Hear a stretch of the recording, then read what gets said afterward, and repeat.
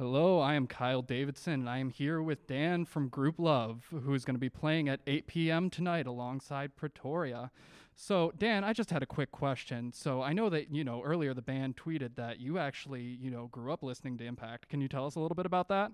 Yeah, I was born at Sparrow Hospital. I grew up in St. John's, which maybe some people know of, but it's a little town tucked away like 15 minutes from here. And it's kind of the only station that was playing interesting music back then. And I don't know if that's the same now, but the only thing that was really catching my ear at that time was 88.9. And it was the way I discovered a lot of new bands and things I hadn't heard before.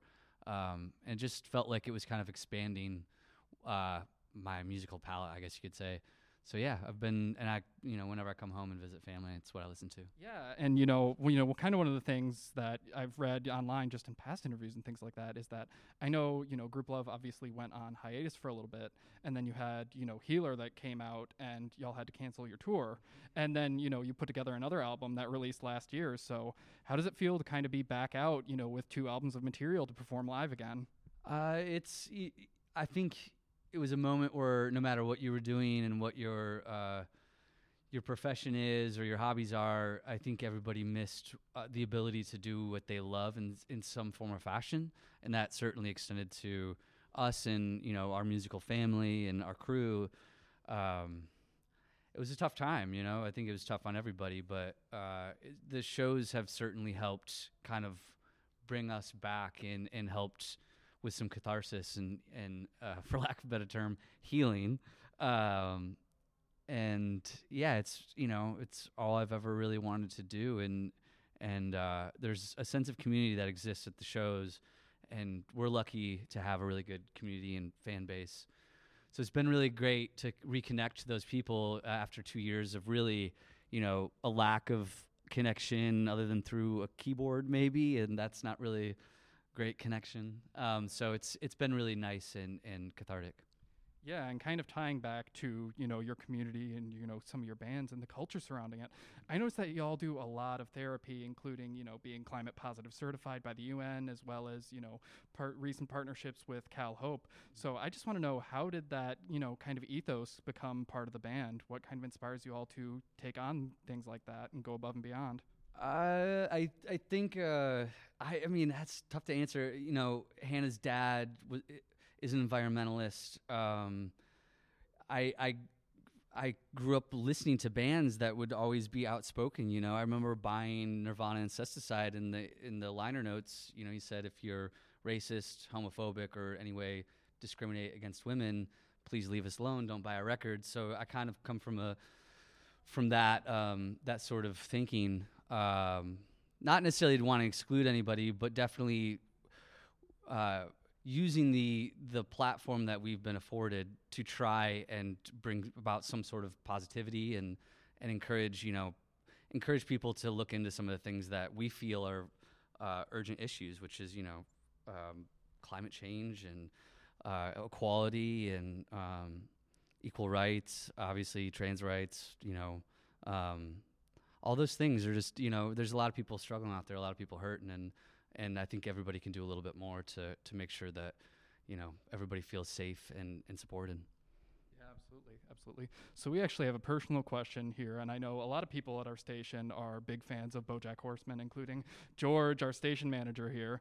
So one of the things that we were kind of curious about is that I know Group Love's done a lot of original music for things that are very nostalgic for us or very iconic. I know we even have station merch with BoJack on it. So we just kind of want to know, how did that how did that opportunity come around, and what was it kind of like working on a song that, to reflect the tone of, the general themes presented in that show?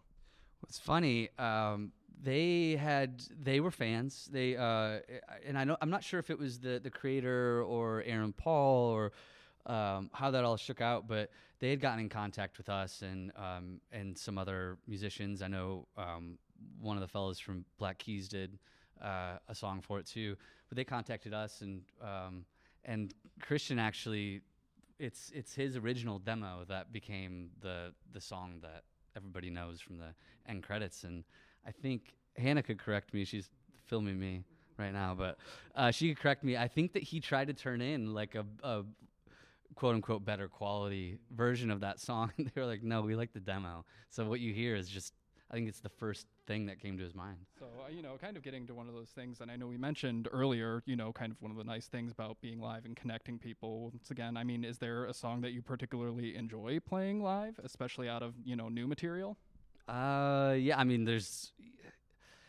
I think every song, it sounds cliche and a little cheesy, but I think I enjoy playing all of them for different reasons. There's some songs that the fans kind of bring to a different level live, and even though we might have played certain songs, hundreds of times at this point, there's that thing that happens when there's a crowd of people singing along in unison that kind of just brings out a different emotion to the song, and that like connection can bring something to the next place, to like almost like a higher level of being. At least for me, it feels that way. And then there's songs that I like selfishly because we get to go a little wilder, or I just, I'm inclined to enjoy the way that they sound. I think maybe right now it's probably the song "Just What You Want," which is off our last record. It just, it feels good, and it was birthed in such a an organic way that it's really exciting to finally like be able to play that for people, because for so long it was just ours, and now we get to experience it with other people. So that's been really gratifying. And I know earlier, when we first came in here, you were talking about how you saw your first show at the Breslin Center. Obviously, we're a college radio station, so I just got to ask, are there any artists that, or songs that kind of, when you think, kind of immediately take you back to your early 20s and college age, stuff like that? Yeah. It was all, for me, it was a lot of the Seattle stuff. I still have an older brother. He's 5 years older, so I was kind of gravitating towards a lot of stuff that he was listening to.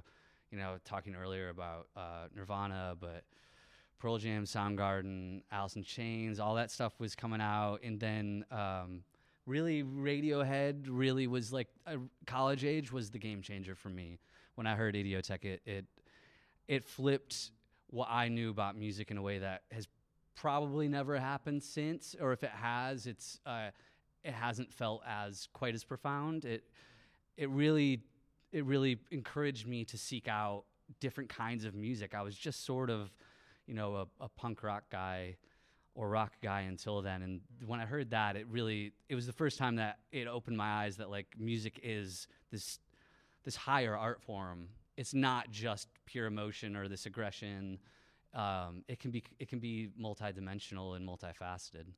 Yeah, and I mean, talking about that realization and things like that. I mean, earlier you mentioned, you're a local and things like that.